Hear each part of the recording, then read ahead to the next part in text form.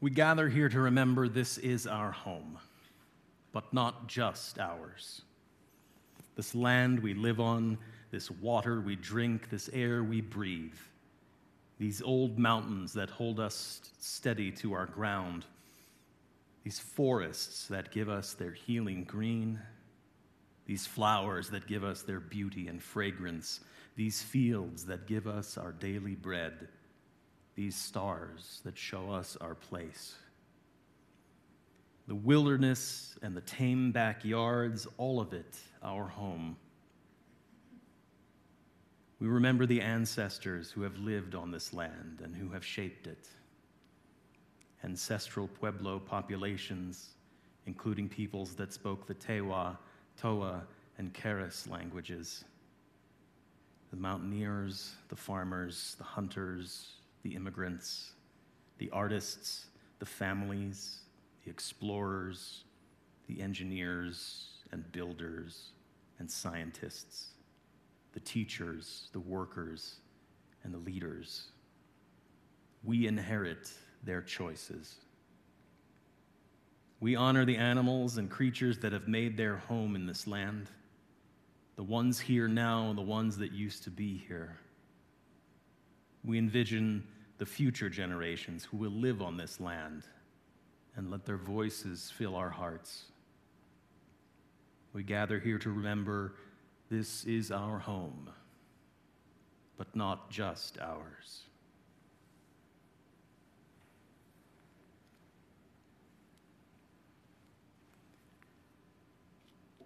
In 2014, almost a decade ago now, I cannot hardly believe it, the Obama administration was working to pass their new clean air, clean coal resolutions to reduce the amount of carbon emissions over a certain period of time.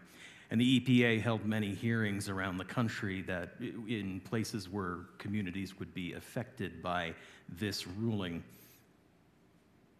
One of those places was in coal country of Alabama. And on the day of the EPA's hearing there in 2014, thousands came out to protest the impending new rules. Those thousands included coal executives and other energy executives, as well as about 5,000 Alabaman miners. And oddly enough, the elected members of Alabama's Public Service Commission, who helped to lead the group in prayer that morning, to pray that God would lead them to the right decision, to not change the rules. Among those was a commissioner named Chip Beaker, who prayed at the time and told the crowd that all coal comes from God, and there should be no federal interference in it then. Who has the right to take what God has given a state? He prayed. Later on, he commented, no matter what you call it, a myth is still a myth, and this so-called climate change crisis is about as real as unicorns and little green men from Mars. Unsurprisingly, Chip Beaker and many other members of the Public Services Commission were devout Southern Baptists, and they were taking their lead from what the Southern Baptist Convention had to say about environmentalism in general. And the Southern Baptist Convention took their lead from a conservative Presbyterian scholar named Cal Beisner, who was the leading argumenter and theorist of Christian environmentalism or biblical stewardship of the land. And his basic theory went like this. Humility applied to environmental stewardship, he says, should lead us, in light of the vast complexity of human society and the Earth's ecosystems, to hesitate considerably at the notion that we know enough about them. In other words, we can't be certain, so we shouldn't do anything. He went on to say, especially around that time, as the CO2 emissions rules were going through, that regulating carbon dioxide would deprive people of energy and wealth. That CO2 is a boon to humanity and all of life on Earth, after all. and that any sound ecological stewardship plan, especially if it is going to be biblical, must put our economic freedom first. Economic freedom. We've got a right to take everything out of the ground that God gave us so we can be wealthy, and that has to come first.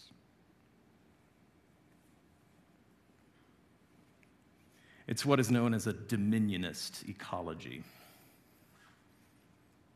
It takes its name from this verse in the first chapter of Genesis: be fruitful and multiply and replenish the earth and subdue it, and have dominion over the fish of the sea and over the fowl of the air and over every living thing that moveth upon the earth. That word dominion is the great tripping point in America's divide over environmental issues.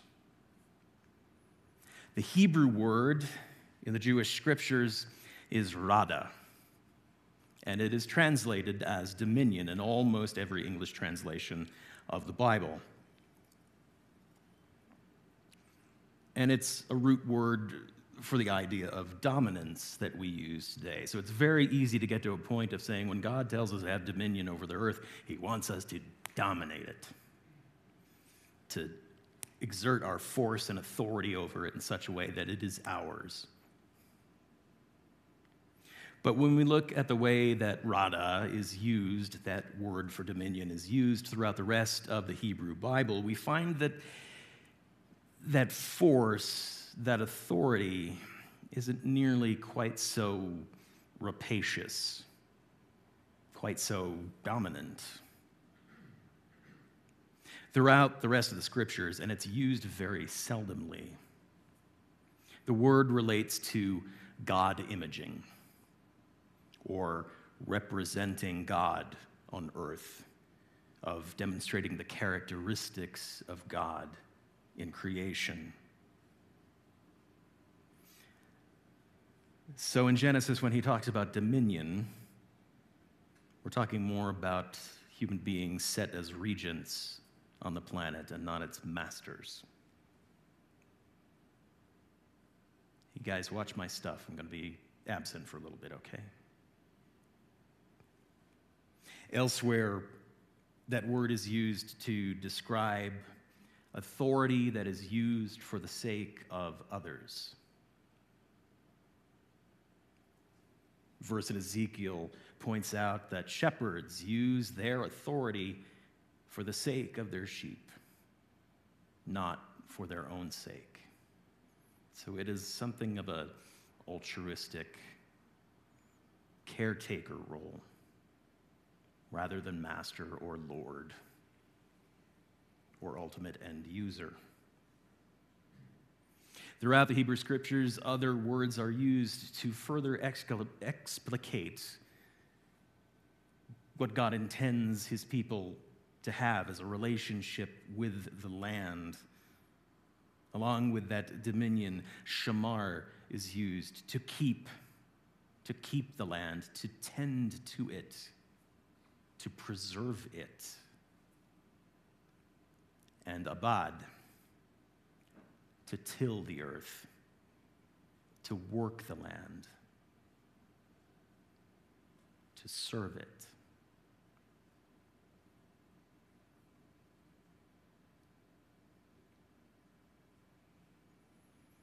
Leonardo Boff is a former Franciscan priest and one of the founders of the school of thought known as liberation theology. In general, theology that leads people to act as, what did I write here? To act as and with the poor, to free the poor from conditions of poverty, to put the wisdom and experience of the poor in their communities to work, to enact change. Boff says the empowerment of the poor to end poverty and achieve the freedom to live a good life. That is the heart of a liberation theology. Unfortunately for Boff, he also had strong critiques of the leadership of the church that he served, And they used that and his theological works that rang a little bit too much of Marxism to silence him. He was officially silenced by the church in 1985.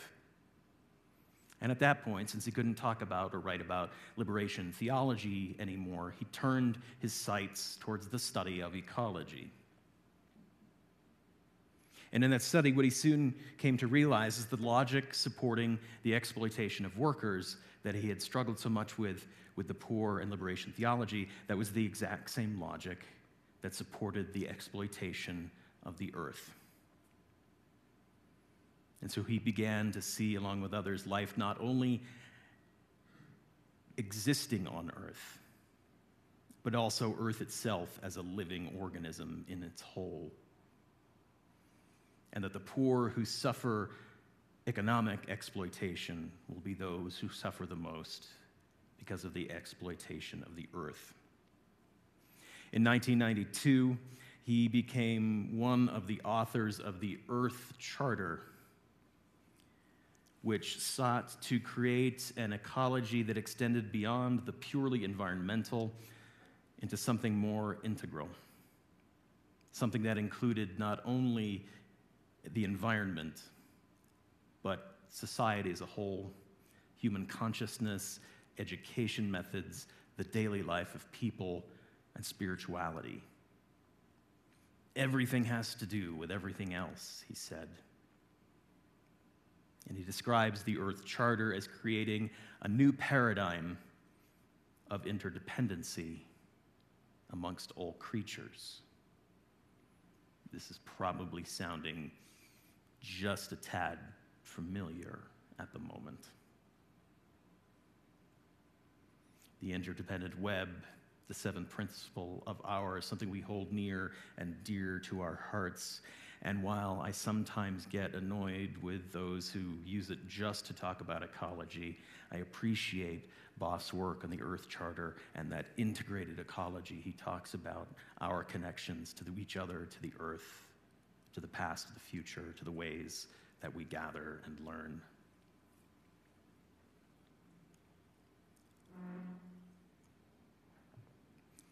It's a reminder to me that we are not alone in our desire to see the web in its fullness, to understand it and to care for it. It is not just a Unitarian Universalist thing, as isolated as we might feel religiously sometimes. We have the earth-centered traditions right here in our country and around the world that view this the same way. We have the more progressive ecological outlooks of the more progressive mainline denominations here in this nation. And we even have the Catholic Church viewing that interdependent web. A few years ago, Pope Francis wrote words are hard today. wrote an encyclical titled Laudate Si, that was all about humans' relationship to the environment and to the earth. And in it, he wrote about the relatedness of all, with a special focus on the poor and the vulnerable in society because of the intrinsic value of every being. And he condemns a system that produces what Leonardo Boff would call the cry of the poor and the cry of the earth. Pope Francis is practically Unitarian at that point, I think. And even the evangelical world, which has promulgated this dominionist environmentalism, there are members of the evangelical community who are taking a more ecological, broad view or splitting off into independent groups to talk about the folly of the dominionist view and the need for care for the earth. A call to tend the earth for the earth's sake, creation care. And I bring this all up today just to be able to say that the interdependent web overall is winning the battle of ideas. We are not alone in valuing it. The question is, will it inspire enough people in time? There is much work to be done. There are people who are far smarter than me who have good answers for that. But on this Earth Day today, I come with a sense of hopefulness that those who use environmentalism as a political football these days in this country, hopefulness that they are outnumbered. The people who see care of the planet as something deeply principled, even perhaps a matter of faith, will prevail in the long run. Now, back in November, our hope was that this Sunday, this Earth Day Sunday, would be the day that we were dedicating our solar panel array, and we would time it all beautifully with the weekend. Unfortunately, weather and bureaucracy are sinister forms of inertia, and so we're not quite there yet, but the day is coming soon when we will be able to celebrate that. And maybe someday soon after that, we'll be able to celebrate being able to free ourselves from natural gas as well. And while we can't celebrate our specifics today, I think it is still important that we celebrate and we recommit ourselves to our own values, to our own deep faith calling, not just to our seventh principle, but to everything around us. And renew a focus that allows us to hear and to see and to act upon all that is that lifts up the relatedness of all in all. And so I close today with Richard S. Gilbert's Beatitudes for Earth Sunday. Blessed are the heavens, for they declare the power of creation. Blessed is the earth, our beloved home, for she is a planet of plenitude.